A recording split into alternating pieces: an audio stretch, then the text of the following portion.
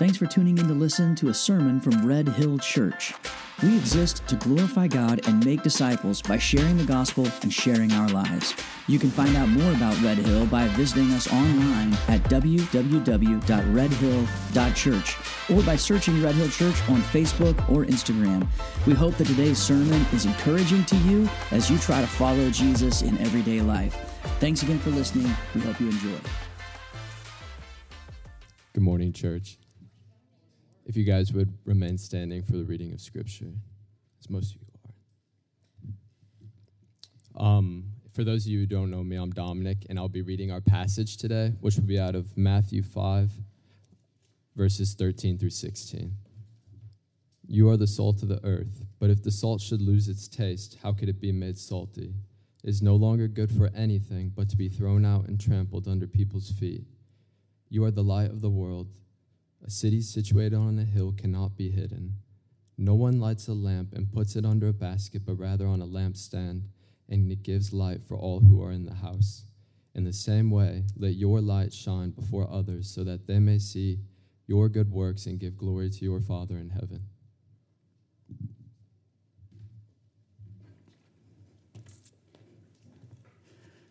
Thanks so much, Dom. Hey, good to be with you guys this morning. If you have been around for a long time, I want to make sure you know the Lennons are here, and they are old-time Red Hill. They are OG Red Hillers who live up in the frozen tundra of Dubuque, Iowa now, and just in town for a visit, and just honored that you guys are here with us today. Thanks for making time. Thanks for carving out time. It's fun to like think back to the old days of Red Hill, meeting on campus and in basements and in hotel conference rooms and basically anywhere that we could find enough square footage to put our people and plug a speaker in. That's kind of where we met. When Sarah and I first started talking about planting a church, we had a lot of conversations and a lot of thoughts about like what kind of a church we wanted to be. And we're all shaped by both positive and negative experiences in church life. Like those experiences shape us and inform us as to what we want to do, what's important to us, and how we're going to sort of like act and move and have our being. And I got to tell you, it's much easier as a church planter, it's much easier to come up with the negative vision than the positive vision. In other words, it's much easier to say like, well, we know we're not going to be this. Because those negative experiences, like they leave a deep imprint on us. When we're mistreated or abused or neglected or not cared for or not loved or somehow betrayed by the people that are supposed to do all the good things for us, end up doing a negative thing to us, like it puts a stamp on us. When I was 30, I tore my ACL in my right leg here. I was playing basketball.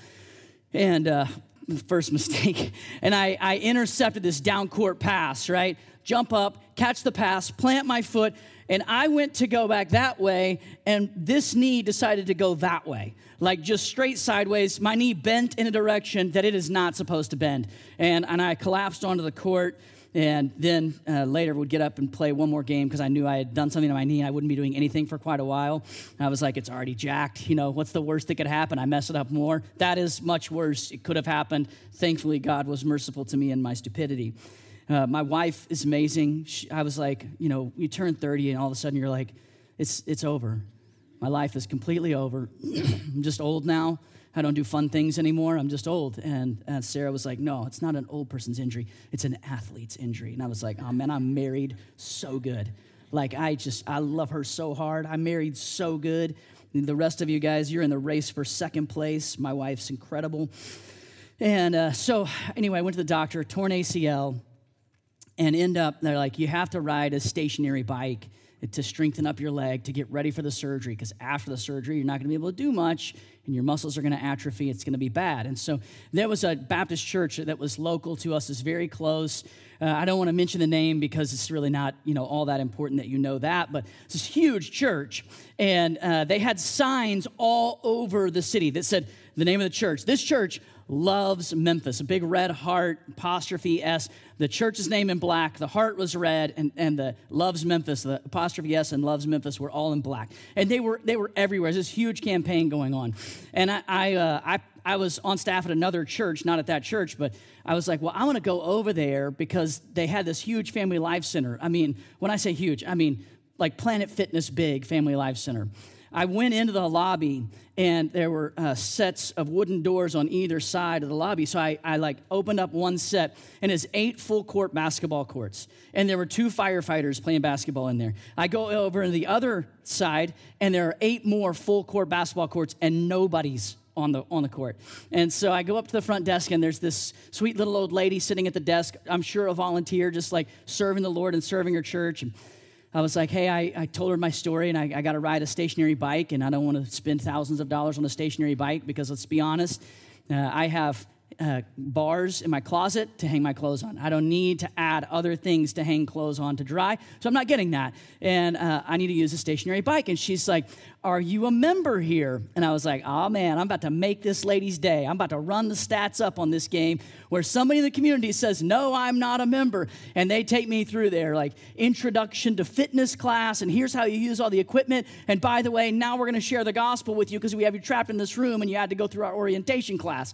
And I'm like, no, I'm not a member. And I'm kind of smiling because like, she doesn't know it, but I'm a pastor, so I sort of know how this particular game works. I used to be on staff at a church that had a Family Life Center, and we saw a lot of people get saved through our weight orientation class, like through our weightlifting orientation class. And I said, no, I'm not a member. And she said, I'm sorry, but this is all reserved for our members. And I was like, oh, that is really unfortunate. You guys are missing a huge opportunity. And I left. And every time I saw those signs, this church loves Memphis, I just thought to myself, like, do they though? Or is it that they really want, like, do they love this community? Or do they really want this community to love them? And the distinction just like settled on me. And I started figuring out what I don't want to be. You know, it's really easy. It's really easy. We've all been a part of churches. We've all had experiences that shaped us where we're like, well, I'm never going to be like that. But when you start driving down into the details and forcing yourself to articulate, but what do we want to be? Because nobody gets excited about what you're not going to be. Nobody wants to give their life to what you're not going to do. People want to get on board with you when you say, here's what we're going to do. Here's like the way that we want to move. And for us, Jeremiah 29:7 became like a beacon for us. Jeremiah 29, God speaking to the Israelites whom he has sent into bondage. And in verse 7, he says, seek the welfare or the prosperity or the peace, depending on what translation. Seek the welfare of the city where I've sent you as exiles and pray to the Lord on its behalf. For in its welfare, you find your welfare. In its peace, you find your peace. In its prosperity, you find your prosperity. The preceding verses, God says basically, this is the Raiden Hollis translation, y'all are going to be here a while. You might as well buy a house. No sense in thinking about renting. It's going to be a few generations. In fact, they would be in slavery longer than America has been in existence, if you need a frame of reference for how long it was going to be. Go ahead and get married, he says. Have kids. Let your kids get married. Like, just settle in. And while you're there, in bondage, while you're there as conquered people, seek the welfare of the place that you're in. And for us, pursuing the well-being, pursuing the peace, pursuing the prosperity of our city. It became like this clarion call to where we said that if for some reason God were to just bundle up Red Hill and pull Red Hill completely out of the community, that people who'd never been and people who couldn't even articulate our name would feel the loss. Like, it's just not as good of a place to be as it used to be. Something's different now, and I don't know for sure what it is. That's what we wanted, to pursue the well-being, to pursue the peace, to pursue the prosperity of our city, to pray to the Lord on its behalf, knowing that when it thrives, we will thrive. And then I asked myself, why is it that God has tied the fate of the Israelites? When it is blessed, you will be blessed. When it has peace, you will have peace. When it prospers, you will prosper. Well, like, why did God tie the fate of his people to this place that they were sent to? Because I got to tell you, I didn't want to come to Edwardsville. In fact, I didn't want to come to Illinois. It wasn't that I didn't want to come to Edwardsville. I didn't know Edwardsville existed. When Sarah and I began the church planting journey, we had never, to my knowledge, ever heard the word Edwardsville or Glen Carbon We didn't know anything about this place. We were going to plant in St. Louis on the Missouri side of the river. We were bound and determined that that's where we were going. I had met with several catalysts and different leaders on the Missouri side trying to find the right place to go. And for whatever reason, I just could not make any headway on identifying a target location, like a specific location in the St. Louis region. And my buddy Noah Oldham was like, hey, will you go over to the Illinois side and meet with some catalysts over there? And I said, no. And he's like, why not? I said, I don't want to be in Illinois. I don't know anybody in Illinois. I don't know anything about Illinois. I had been to Illinois once, to the Metro East once. I got lost trying to get to a golf tournament that was in Chesterfield and ended up in East St. Louis at 1 a.m. on a Saturday morning. Pulled over at the first gas station because I didn't know where I was. And let me tell you something. It's not as nice as everybody says it is. That's all I'm saying about it. It was a very frightening experience. That was what I knew of the Metro East. East St. Louis, 1 o'clock on a Saturday morning. Not great. So Noah says, well, will you pray about going over a meeting with a catalyst? And I was like, no. He's like, you won't even pray about it? I was like, no, I don't need to pray about it. I want to go to the Missouri side. I'm not going to pray about it. He's like, well, I set up the meeting. Will you go as a favor to me, as a friend? This is how you get me right here, guys. If you need leverage in my life, I'm giving you the leverage. As a friend, will you do it for me as a friend?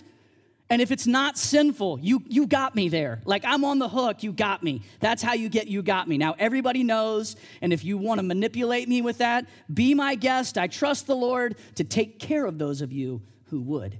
Just saying. He sees you when you're sleeping, when you're awake, and when you're manipulating your pastor. It's not a threat. It's a fact. And so I was like, okay, fine. As a favor to you, I'll go and meet with these guys. And we met at the Chick-fil-A in Fairview Heights. And I had told Sarah and some other people, I was like, all I really want is somebody to open up a map and be like, we need a church plant here. And I kid you not, after we had the Lord's chicken and the Lord's waffle fries and the Lord's Diet Coke, after we supped with Jesus there at Chick-fil-A, they opened up a map. I hadn't told Noah. I definitely hadn't told these guys I didn't even know. They opened up a map, and they were like, here are some places that we could use a church plant, but we probably wouldn't fit very well, just first interaction in most of these places. But this place, you would fit great. And they circled Edwardsville and Glen Carbon on the map. And we were like, well, tell us about the community. They told us about the community. And we were talking to Eddie Pullen and Charles Campbell. And I asked Eddie, I was like, why isn't someone else planting a church there? This community sounds amazing.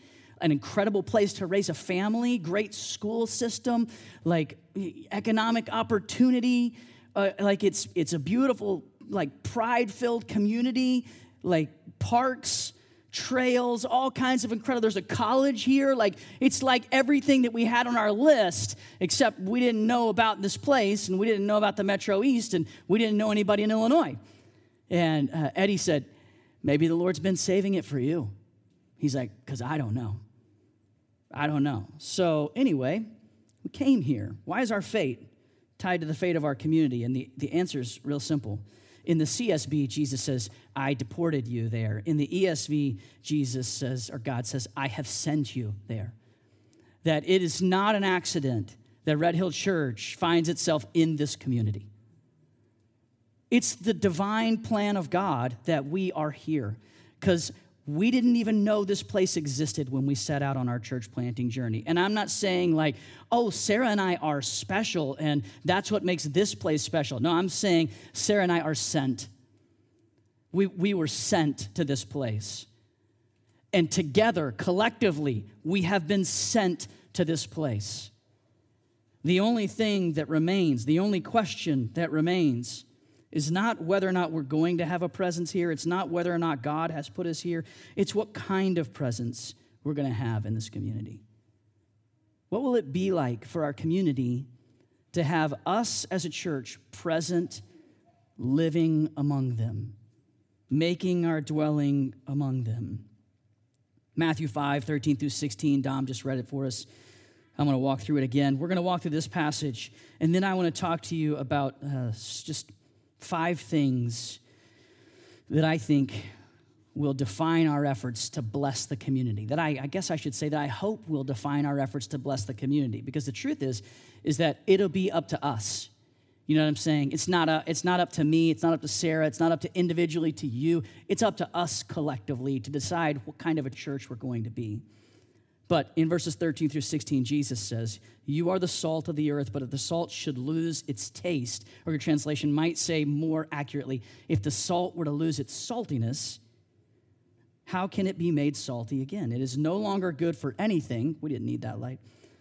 But to be thrown out and trampled under people's feet. You are the light of the world. A city situated on a hill cannot be hidden. No one lights a lamp and puts it under a basket, but rather on a lampstand, and it gives light for all who are in the house. In the same way, let your light shine before others so that they may see your good works and give glory to your Father in heaven. Bottom line, God has sent us to be salt and light. In ancient Israel, salt was used sometimes as a flavoring, every great now and then as a fertilizer. Primarily, it was used as a preservative. They didn't have refrigerators, so what they would do is they'd take a piece of meat, they would cover it in salt, and in that way, they would prevent and slow down the decay of the meat, so they could save it in that way. If the salt loses its saltiness, Jesus says, what's it good for? How can it be made salty again? The truth is that salt is always salt. Salt is a stable compound. You don't need something to keep salt as salt. But this salt wasn't derived from the evaporation of salt water. It was actually found in salt marshes, which means it carried with it a lot of impurities. It wasn't just pure salt. It had other stuff in it. The actual salt that was in it was more soluble than the impurities that were in it. This is like chemistry lesson for everybody. I'm having to read my notes because it may surprise you to know that I did not major in chemistry in college or anything like it. So it contained a lot of impurities, and the salt could be leached out, which would leave behind a residue that had forced it to lose.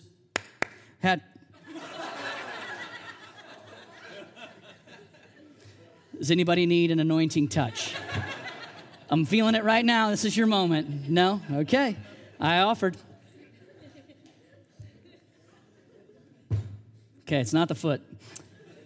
So it leaves behind a residue that made it lose its intended usefulness. In other words, what's left can't be used for what it was intended to be used for. The Israelites, even to this day, the ones who have the flat roof where like community gatherings take place, they will take this type of salt and still throw it on the tops of their roof. You know why? Because it hardens the soil that's up there, preventing leaks, preventing anything from getting through. Thought about this and I was like, God's going to use his people either as a preservative for a decaying community around them or as something that gets trampled underfoot and only serves to make the ground harder. And observationally, I was like, man, this is really true. That the people of God either serve as this powerful actor on a community that is rotting away, or as a thing that God leverages because it lost its intended usefulness to cause the soil to just get harder and harder and harder. In other words, God's going to do what he wants to do. He's going to accomplish his purposes with his people. And if we're not used for the intended operation, he will still find a usefulness for us. We're also supposed to be light. This is like pretty obvious and clear, I think. It's light. We have a living example of it. We're intended to be a kingdom beacon, like a kingdom beacon, lighting up the way, lighting up the truth, lighting up the life, making the invisible kingdom visible by living out kingdom norms in the everyday lives of kingdom people. We're supposed to take the culture and the values of heaven, live them out in the everyday life that we experience and in the fellowship that we share. And in this way, we become kingdom witnesses. We don't become kingdom witnesses by knowing a lot of Bible verses. We don't become kingdom witnesses by going to church on Sunday. We become kingdom witnesses by living out kingdom values. We live out the culture, the norms, and the values of the kingdom in the midst of a dark world. And in that way, we become a beacon of light. Light also, by the way, impacts darkness. We have to be braced for the kickback. John 3:19, Jesus has some kind of words of warning for his people.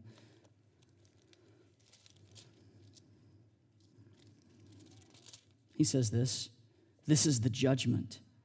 The light has come into the world, and people loved darkness rather than the light because their deeds were evil.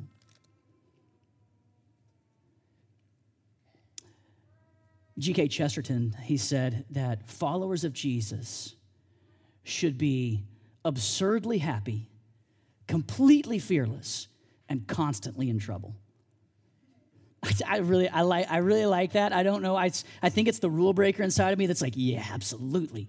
Let's kick up some dust. But then when you read the book of Acts, what happens in the book of Acts? These followers of Jesus go in and start telling people about Jesus, and it changes economies, and it causes riots, and it makes cities gather in the stadium, like in the local stadium, chanting for hours their adoration of their idol, their affinity and affection and love for the idol that they worship. And how did it all happen? Because some regular people who loved Jesus came in and started telling other people about the love of Jesus, about the power of Jesus, about the truth that it was our sin that sent him to the cross, that he had to pay a debt for us, and that he wants us to surrender our lives to him. We're going to get into trouble as kingdom witnesses. When we get into trouble as kingdom witnesses, by the way, is just one little bonus piece of information. We have to maintain our kingdom witness. You know what I'm saying? Like if you get into trouble as a follower of Jesus, and then your response to the pain is unlike a follower of Jesus, then you got into trouble for nothing. You went through the pain for nothing.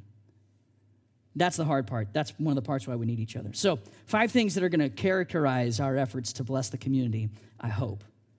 Number 1, this is going to be a list for those of you who like taking notes. Today's your day. I don't usually do this, but today's your day. Number 1, our actions are initiated by received love. Our actions are initiated by received love. Flip over to 1 John. 1 John is towards the end of your Bible, right before 2 John. Thank you for that. As a negative charge for a few of you. Some of you are like, a negative charge? Listen to the podcast. That's all I'm going to say. 1 John and chapter 4, verses 19 and 20. John says this, we love because he first loved us. If anyone says, I love God, and yet hates his brother or sister, he is a liar. For the person who does not love his brother or sister whom he has seen cannot love God whom he has not seen. Our actions are initiated by received love. In other words, we begin not because we greatly love our community, but because we have been greatly loved by God. We start first as people who are loved. We start first as people who have been given more love than we could possibly ever need, more love than we could possibly ever comprehend, more love than we were designed to contain. We begin as loved people, greatly loved people. Several years ago, when we were about to go, like we were planning for the 3rd Route 66 festival that Red Hill was going to be a part of. And I met with the leaders of the Parks and Rec department in Edwardsville, sat down with their team, and they were like, let's talk about the Route 66 festival. We're starting to plan it, and we want to know, like, how does Red Hill want to be involved, and what all do you want to do? So I started running down a list of things that we wanted to do, like we're going to hire a face painter, and we're going to have a booth, and we'll have cornhole out, and we're going to give some stuff away. We're going to give handheld fans out, and then we're also going to rent these, like, cooling misting fans because it can get hot in those festivals, a place for people to like hang around.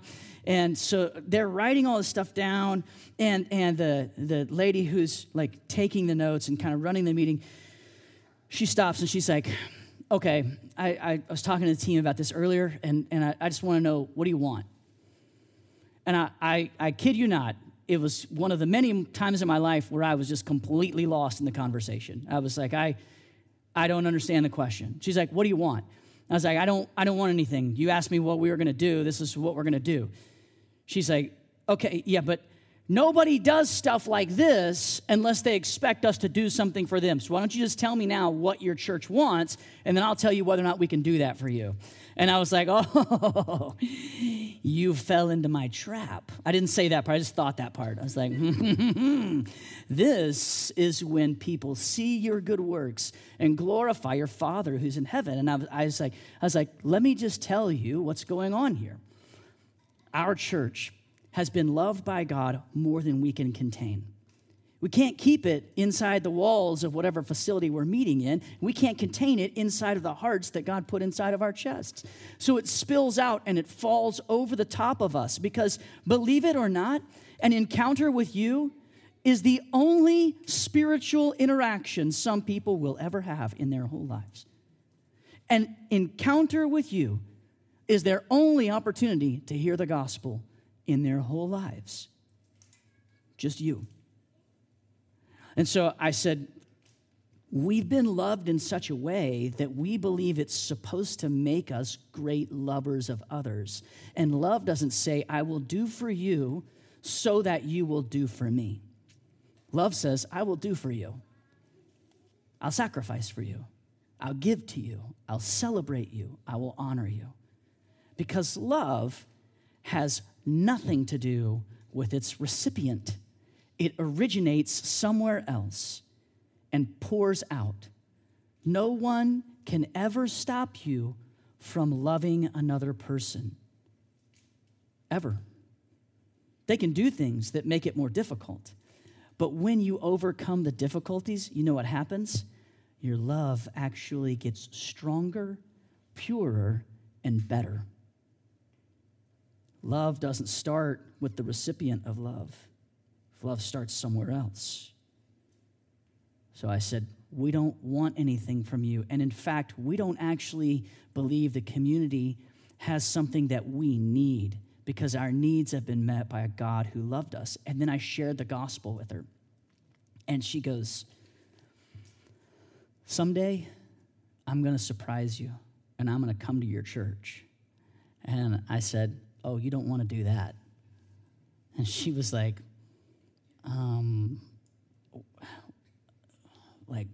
why not? And I was like, because right now, you get to do whatever you want on a Sunday morning. And if you come to my church and experience the love of Jesus and the love of people just one time, your life is going to be turned upside down. You will be forever changed. You'll never have the lazy Sunday morning back again. You will have found something infinitely better. Now, it didn't work out. She has not ever visited. So I don't know that it was the best strategy as far as an invitation goes to say you don't want to do that, but I stand by my statement. We don't love our community based on its merit. In other words, we don't love them because they deserve it. We don't love them based on alignment. In other words, we don't love them because they agree with us. We don't love them based on effort.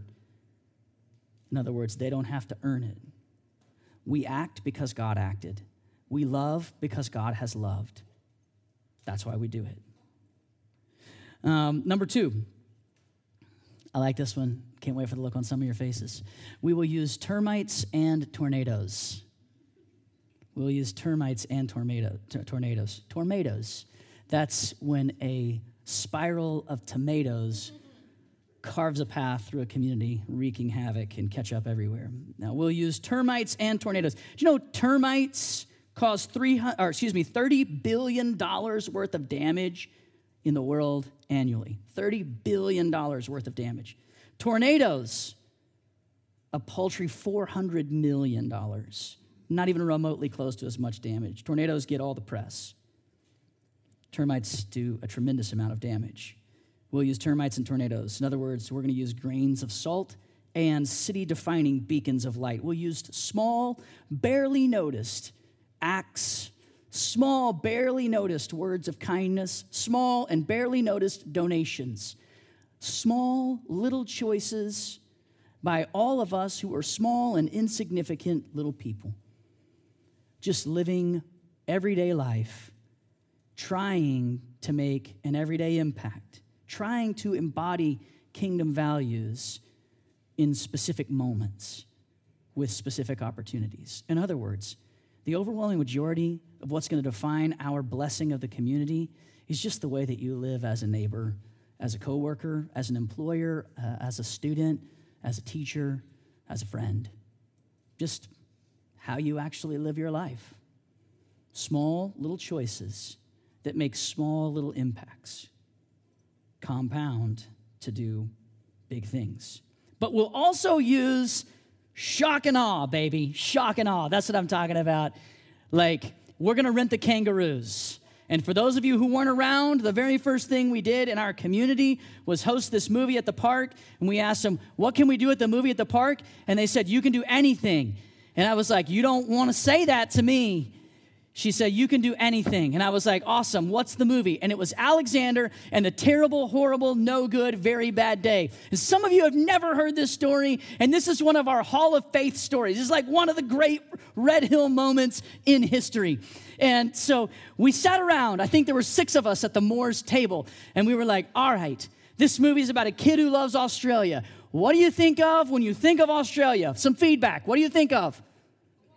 Koalas, kangaroos, yeah, animals, right? You think of kangaroos and aborigines and accents and the crocodile hunter, Crocodile Dundee, and all kinds of stuff like that. Kangaroos came up, and I said, what if we rent a kangaroo? And I don't remember who it was, but somebody said, you can't rent kangaroos. And my response was, they're not unicorns, okay? They exist. They're real things. I don't know if we can find one, and if we find one, I don't know if we can afford one, but they are real. And so we began probably our first prayer campaign, honestly. And the first prayer campaign was, God, would you provide a kangaroo for us? And the moment I knew I was a church planter was when I opened up my Google box and I typed in, rent a kangaroo in St. Louis. Some weird results, I'm not going to lie, And then we started talking to people, because this is what you do when you need something and you don't have it. You talk to the Lord, you search the internet, you talk to every person that you know, and you go, we want to find this thing, and we want to use it for the glory of God and the good of our community. And so it was actually Sarah's dad who connected us with a dude named Smooth. And Smooth, yeah, that's his name.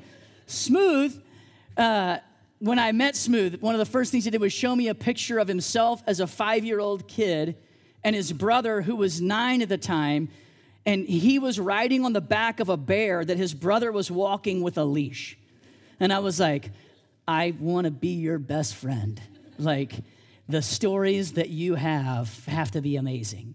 Smooth was an incredible guy. In the end, we didn't get one kangaroo. We got 3 kangaroos and a whole bunch of little animals. We had to go back to the city and be like, we got kangaroos. And they were like, we don't know if you can do kangaroos. And I was like, I remember when you said you can do whatever you want. They were like, we're going to have to talk to somebody that has more authority in the city than us, because we don't think there have ever been live animals allowed in City Park as like a petting zoo thing. And so anyway, we ended up getting permission. It was awesome. We then had to make a decision because we had almost no money. There's 6 adults, some kids, and a few dogs. And some of the kids have moved off, and some of the dogs have died, and some of the people are gone now. We didn't have a lot of money, and it was going to be a lot of money to do this. It's a significant bite into our budget. I called one of our overseers, and I was like, what do you think? And he was like, you have to do it.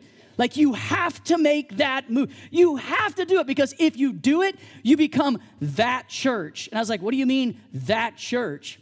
And he goes, people will not know who you are, but they'll be like, that church that, and then fill in the blank with this shock and awe, crazy thing that they did. And I was like, all right, we got to do it. So we did it, and it was amazing, and it was fun. I was never allowed to pet the kangaroos, which I'm still disappointed about. I wanted to put the kangaroos in Red Hill t-shirts, and Smooth was like, you can do it, but they're just going to rip them off. Like, this kangaroo actually lives in our house. And I was like, it's amazing. I don't know. I don't even know what to say to that.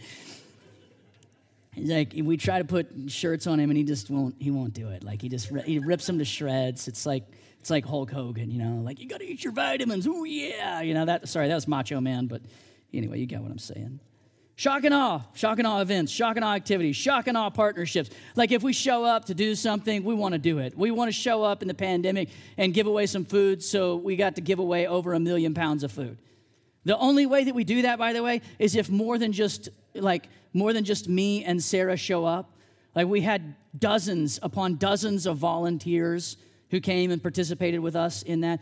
It takes work, it takes effort to do those kinds of things. It takes people showing up. And it's important for us to say we want to strike a balance here, because we have in this passage in Matthew 5:16, people are going to see your good works and glorify your Father in heaven. And then like the very next chapter, Matthew chapter 6, verses 1 through 4, Jesus says, don't let your right hand know what your left hand's doing when you're giving.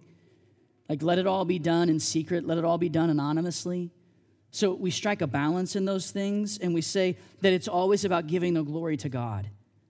It's always about helping people see the beauty of God, the love of God, the family of God, the purposes of God, the salvation of God, like to put Him on display, not to put ourselves on display. You know, the Tower of Babel was wrong, not because it was an engineering thing, not because it was a problem with mankind coming together, but because they intended to make a name for themselves, directly disobeying God's commands to scatter, multiply, and fill the earth. They said, let's gather together in one place and let's make a name for ourselves.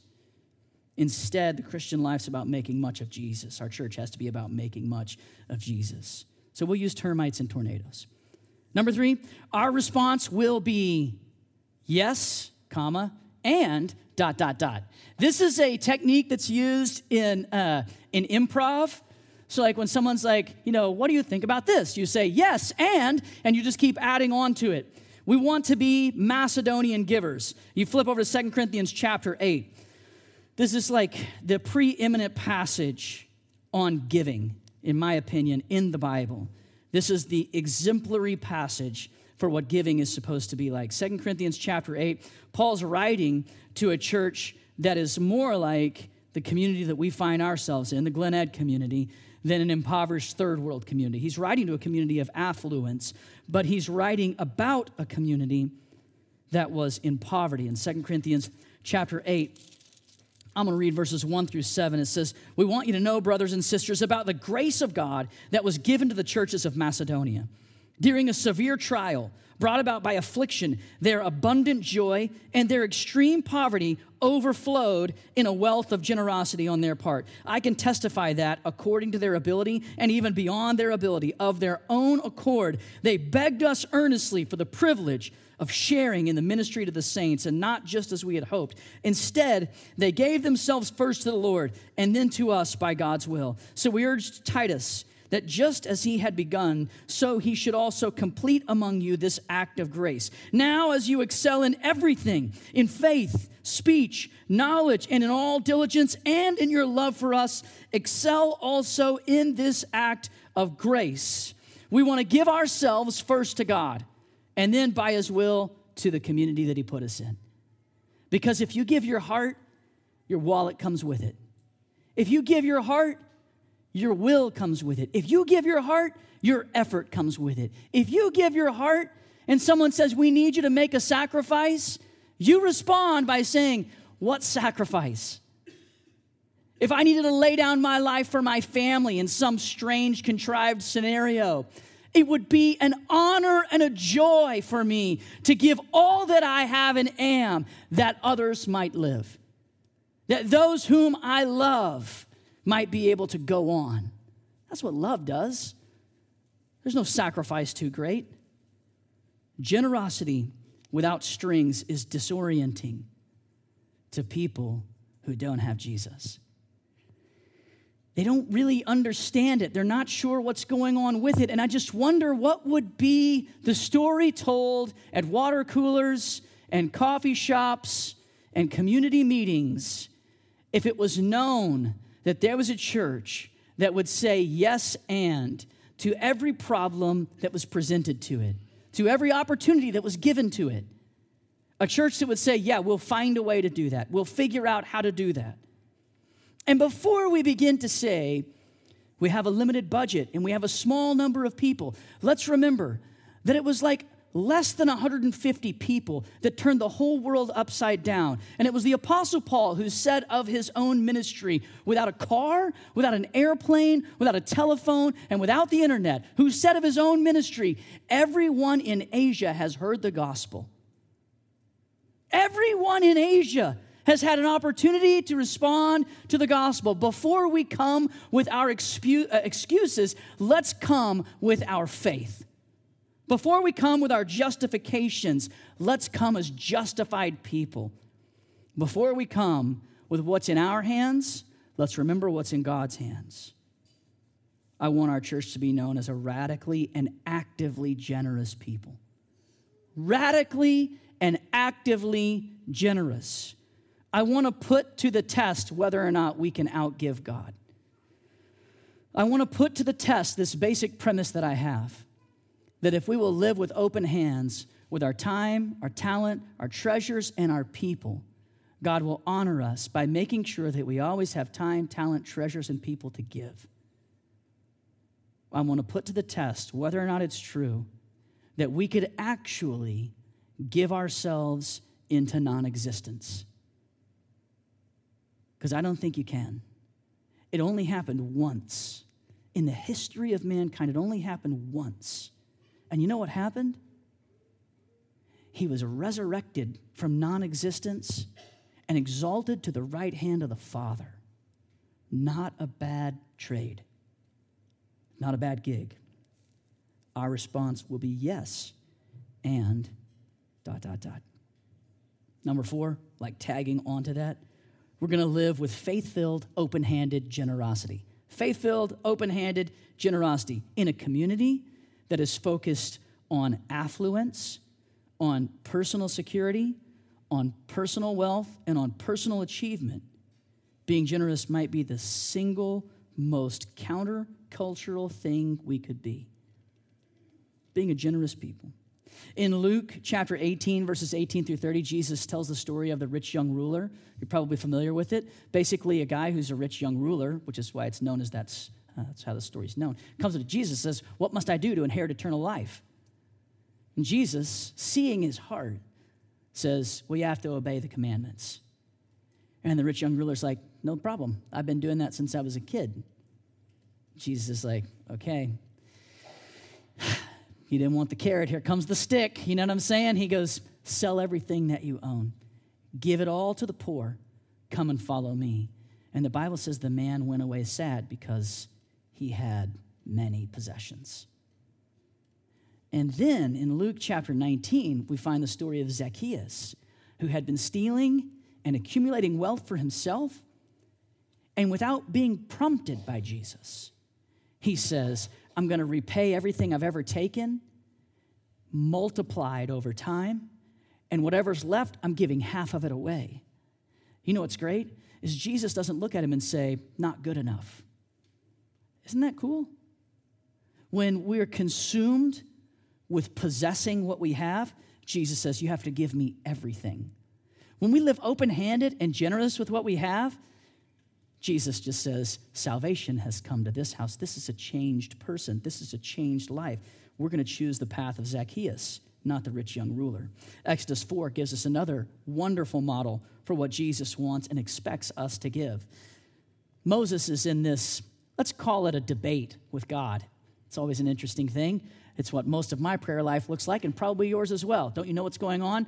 Don't you know what you ought to be doing? I can tell you what you ought to be doing. Here's what you need to be doing, and I don't understand why you're not doing it. And if you would just do this, everything would be right in my world, and that's what I want, so I'm going to keep going on and on about this. And Moses says, "I don't want to go." God says, "You're going to go." And Moses says, "I can't talk very good." And God says, "I made your tongue, and I'm not concerned about that, and I'll give you Aaron." And Moses is like, "Yeah, but I am just out here. I'm just a shepherd. How are you going to validate that I'm actually representing you? Who am I supposed to tell them?" And he says, "I am that I am." And Moses is like, "I'm going to need something that proves that you're with me." And God says, "What's in your hand?" And Moses is like, "Well, I just have a stick.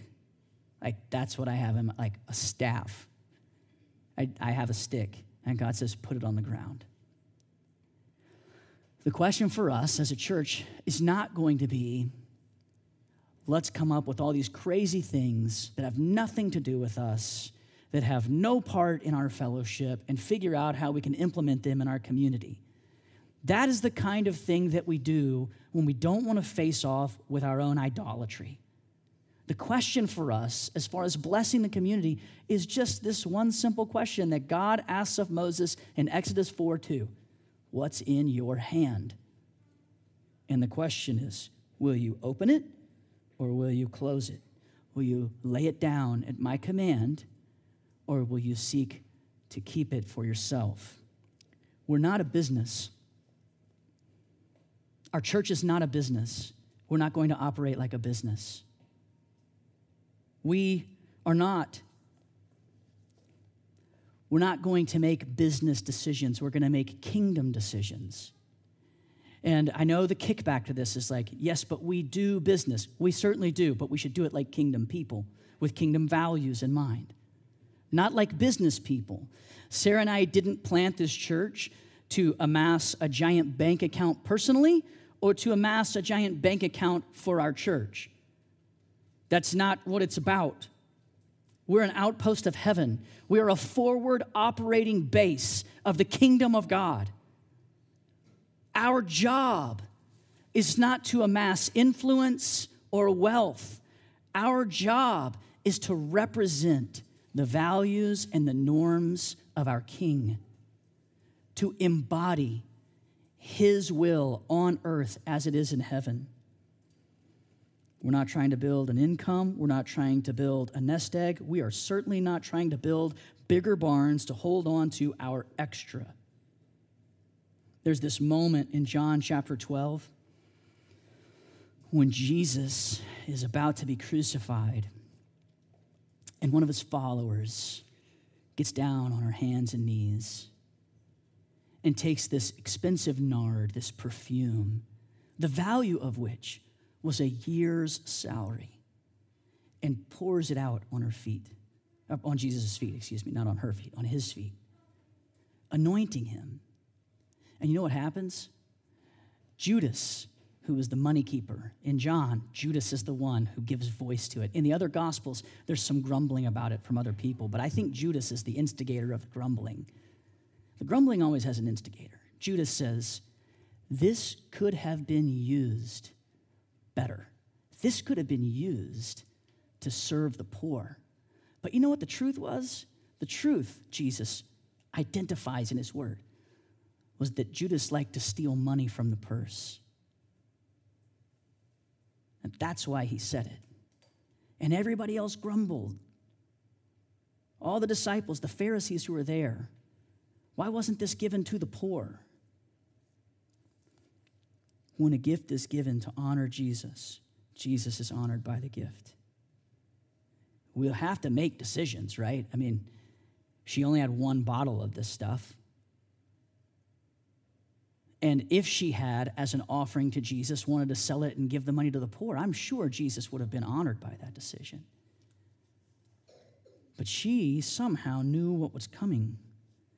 She's anointing me for my burial, because he wouldn't have time to be anointed before his burial. He'd be taken from the cross and put in a tomb, just for a little bit. The disciples and the Pharisees grumbled along. Generous people just don't ever grumble. They don't ever grumble. Generous people also get great stories. They get great stories. I'm going to tell you another story because I've got the microphone and you're a captive audience, and I like telling stories. So me and my buddy Grant Jessen, my first adult friend. You remember your first adult friend?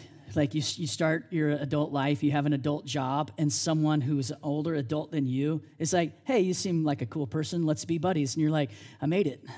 This is it. Now I'm grown up. We used to go to McDonald's a lot, thereby proving our adulthood. Your 20s, you can eat hot circles of garbage and you're fine. You know, it's like, you just whatever. And so we're sitting there, and we're hanging out, and we're sitting in the McDonald's. They used to be laid out in a very specific way where you could sit in one booth that was by a set of doors, and you're looking right at back where the toilets are, like back where the bathrooms are. And there was always a booth that was built into that wall right there. And so I'm sitting facing the restrooms. Grant's facing the other way, and there's a guy sitting at the booth by himself. He's a bigger guy. He's about my height and about plus 100 pounds. Not a muscular guy, per se, like not a muscular guy at all, per se. He's a large fella as far as the girth was concerned. And he's sitting there, and we had prayed before we were eating, and we're eating our food.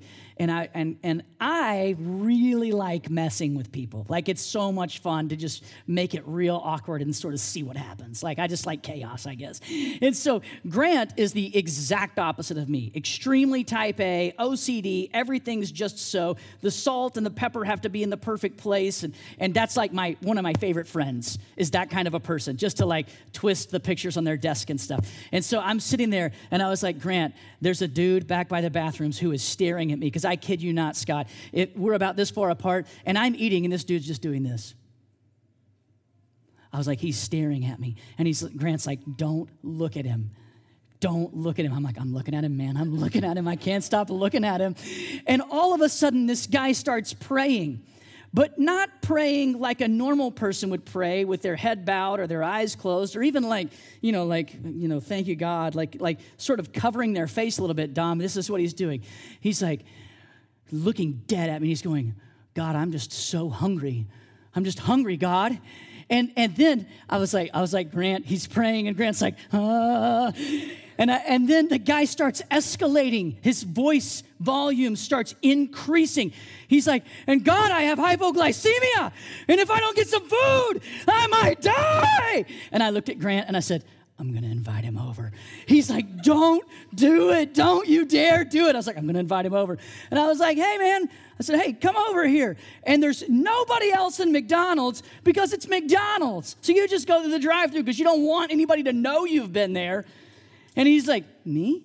I was like, yeah, you, the guy. I don't know if you're praying to me or to God, but you're boring holes through my head with the intensity of your gaze. Come over here. So the guy comes over. And I was like, what's your story, man? And he goes, I just got out of the military. And I was like, really? I said, what did you do in the military? And he goes, I was a sniper. And I'm not kidding, guys. He was easily 3 bills. And 5'5" if he was a foot. I mean, just a really, not what I would consider to be the typical sniper's body. You know what I'm saying? Not going to be a stealthy fella.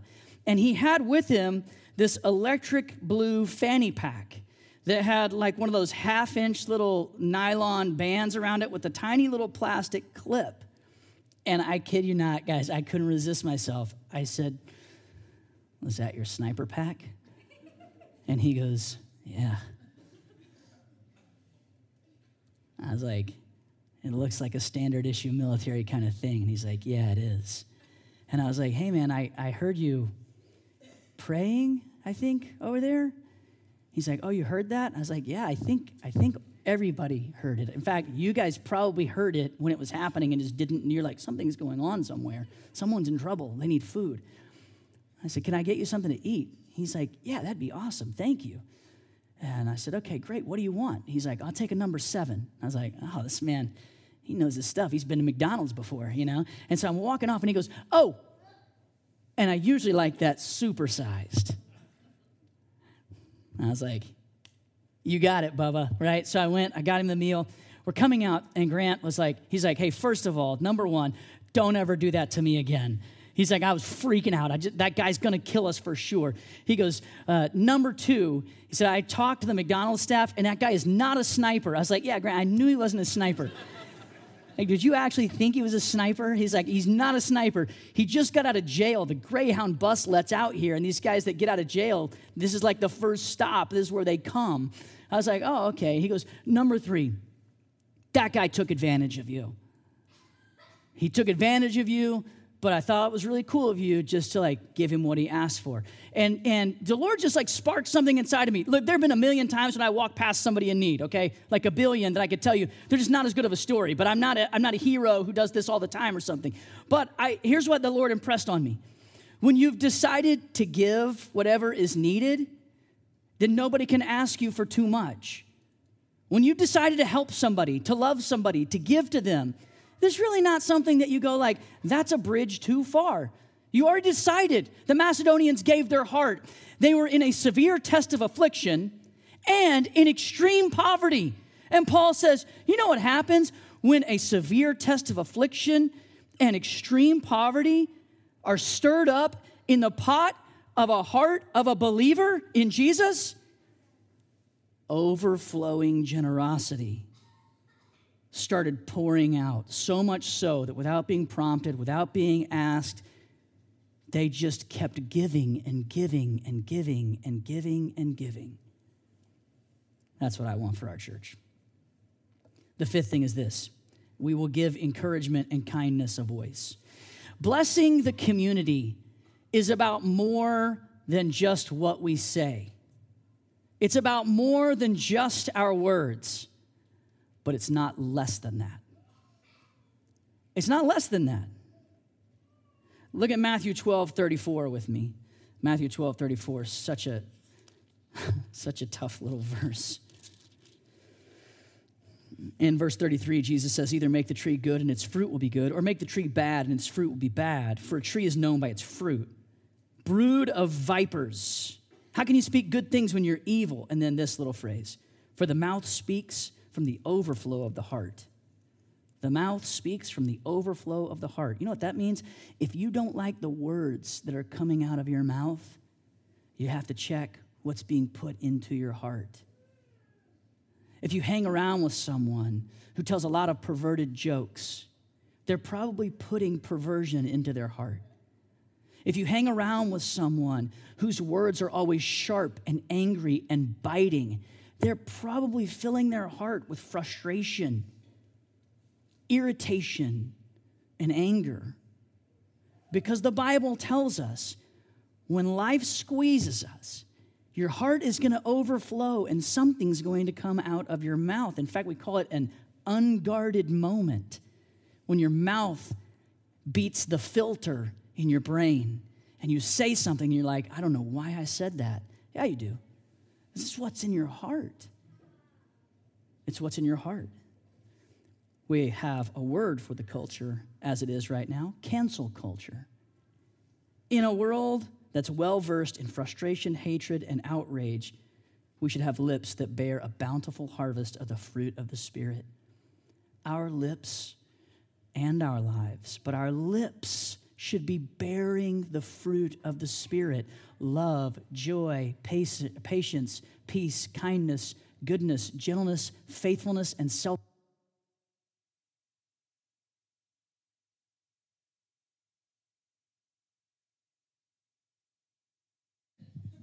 We're going to go handheld.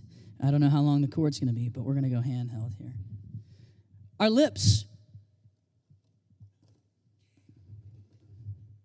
It's okay to laugh every now and then, even in the middle of a serious moment. You can hold two things at the same time. But our lips should be bearing a bountiful harvest of the fruit of the Spirit: love, joy, peace, patience, kindness, goodness, gentleness, faithfulness, self-control. As the people of God, we're going to face different variations of the same temptations that have always faced the people of God. Fear. The fear that makes us faithless. Look over at Hebrews chapter 10, verses 37 through 39. Or scroll there in your app. Hebrews 10, 37 through 39. It says, for yet in a very little while the coming one will come and not delay, but my righteous one will live by faith. And if he draws back, I have no pleasure in him.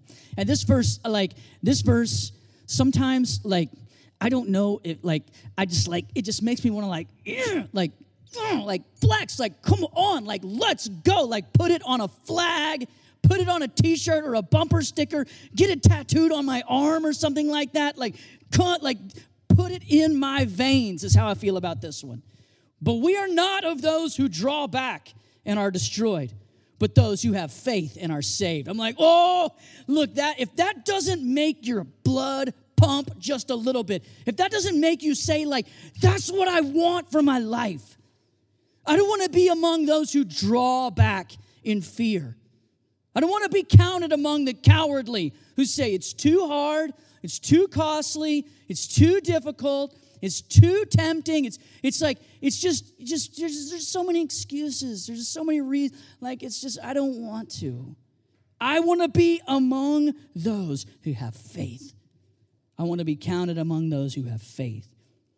We got to face off with the fear that makes us selfish, faithless, lazy, and apathetic.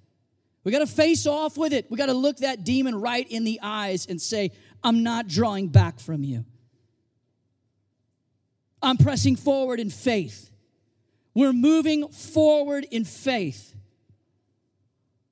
We have to speak the truth of God's word to our fear-filled hearts. Long time ago, we would make these things called bulletins for our church. And then we were like, you know what? Let's just put it in digital form, and then we don't have to spend any money on printing. But the very first preview gathering that we had a little bulletin, a little program, and we put this verse on it, Luke 12:32. And I want to say this to all of us. Hi, Phoebe. Don't be afraid, little flock, because your Father delights to give you the kingdom. Don't be afraid. You're going to feel fear. Don't be afraid. Face off with the fear. Face off with your doubt. Face off with your hesitation. Face off with your apathy. Face off with your laziness.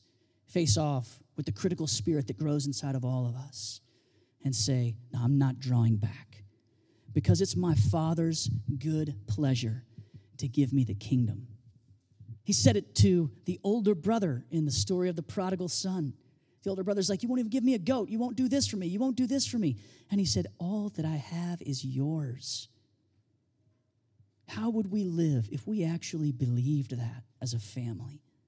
How would we live if we knew we would have each other's back if things went sideways in our lives? I want to give it all. There's this guy I like, C.T. Studd. He was a missionary. He was actually like the LeBron James of his generation, but in cricket. He was a world-famous cricketer, really, really good at cricket. His family was super wealthy. He stood to receive a huge inheritance and instead opted into the ministry. And an incredible life story, but he wrote this poem that I want to read for you guys. And before I read it, I want to say this, like, when he got married, he gave 1/3 of his inheritance away to Hudson Taylor, who was doing missions in Africa. He gave 1/3 away to George Mueller, who was running orphanages in England. He gave 1/3 as a dowry, as a wedding gift to his wife. So 1/3 of it he just gave to his bride, said, this third is for you. And his bride, because he married well, his bride said, let's heed the call of the rich young ruler. Let's make up what he was lacking, and let's give it all away. So this guy who was wealthy beyond imagination for his generation gave it all away, and he and his wife started their lives completely financially impoverished because of it. God doesn't call everyone to that. God's not asking everyone to do that. But when we see stories of great faith like that, it should stir something up inside of us. So you can go ahead and start the music here, okay? You missed my subliminal cue. We were talking about it before the service. I should have been more overt with my subliminal action. So this is by C.T. Studd. He wrote this poem. It's called Only One Life. I've referenced it before. You may have read it yourself before. But I want you to just take a moment to consider your own life, to consider our church's life, to consider the way that we're going to try to bless our community. Consider the creativity that lives just inside of the room right now, the things that we could do if we would step up and step forward and try. Just try. If we would say we're going to live with an open hand. Here's what he says. 2 little lines I heard one day traveling along life's busy way, bringing conviction to my heart and from my mind would not depart. Only one life, 'twill soon be past, and only what's done for Christ will last. Only one life, yes, only one, soon will its fleeting hours be done. Then in that day my Lord to meet and stand before his judgment seat. Only one life, 'twill soon be past, Only what's done for Christ will last. Only one life, the still small voice gently pleads for a better choice, bidding me selfish aims to leave and to God's holy will to cleave. Only one life, 'twill soon be past. Only what's done for Christ will last. Only one life, a few brief years, each with its burdens, hopes, and fears, each with its days I must fulfill, living for self or in his will. Only one life, 'twill soon be past. Only what's done for Christ will last. When this bright world would tempt me sore, when Satan would a victory score, when self would seek to have its way, then help me, Lord, with joy to say, only one life, 'twill soon be past. Only what's done for Christ will last. Give me, Father, a purpose deep, in joy or sorrow, thy word to keep. Faithful and true, whate'er the strife, pleasing thee in my daily life. Only one life, 'twill soon be past, and only what's done for Christ will last. Oh, let my love with fervor burn, and from the world now let me turn. Living for thee and thee alone, bringing thee pleasure on thy throne. Only one life, 'twill soon be past, and only what's done for Christ will last. Only one life, yes, only one. Now let us say, thy will be done. And when at last I'll hear the call, I know I will say, it was worth it all. Only one life, 'twill soon be past. Only what's done for Christ will last. There's only been one person in the history of the world who gave every breath to the glory of God. And he is seated at the right hand of the Father in power. And you and I are his apprentices, learning to become like him, being conformed by his Spirit into his image. This is the calling on us. We have been planted here for the purpose of being here. One of my best friends, Jason Irvin, who went to be with the Lord this last year, he used to say this. I really like it. He used to say, the light that shines the farthest shines the brightest at home. Salt and light. Let's pray together. God, we lay before you our hopes and our dreams, our aspirations, our desires, because we're made of dust and we live in the dirt. You're made of you. You live in the heavens. You are other, holy. Would you take the simple little stick that we get to carry around, help us to loosen our grip? Would you give us eyes that can see the community as you see it? Hands that would serve the community as you serve it. Feet that would go to the community as you go to it. Lips that would speak to the community as you would speak to it. And hearts that would love the community as you love it. And gave your only begotten Son, that whoever believes in him would not perish, but would have everlasting life. Help us to love as we've been loved, to serve as we've been served, to give as we have received, and help us to operate first as recipients,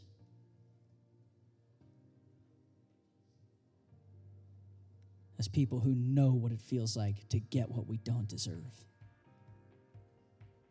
what we couldn't earn.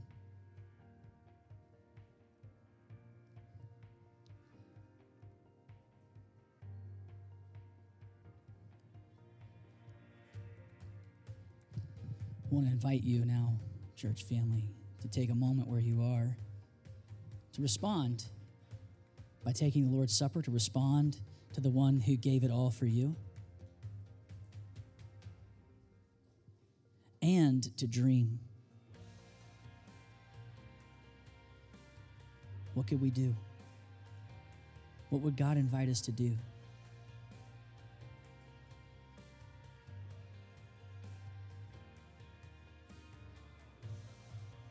When you're ready, you can take the Lord's Supper. If you want to give in the box, you can. You can give online. The band will come back up and we'll sing together in just a few minutes.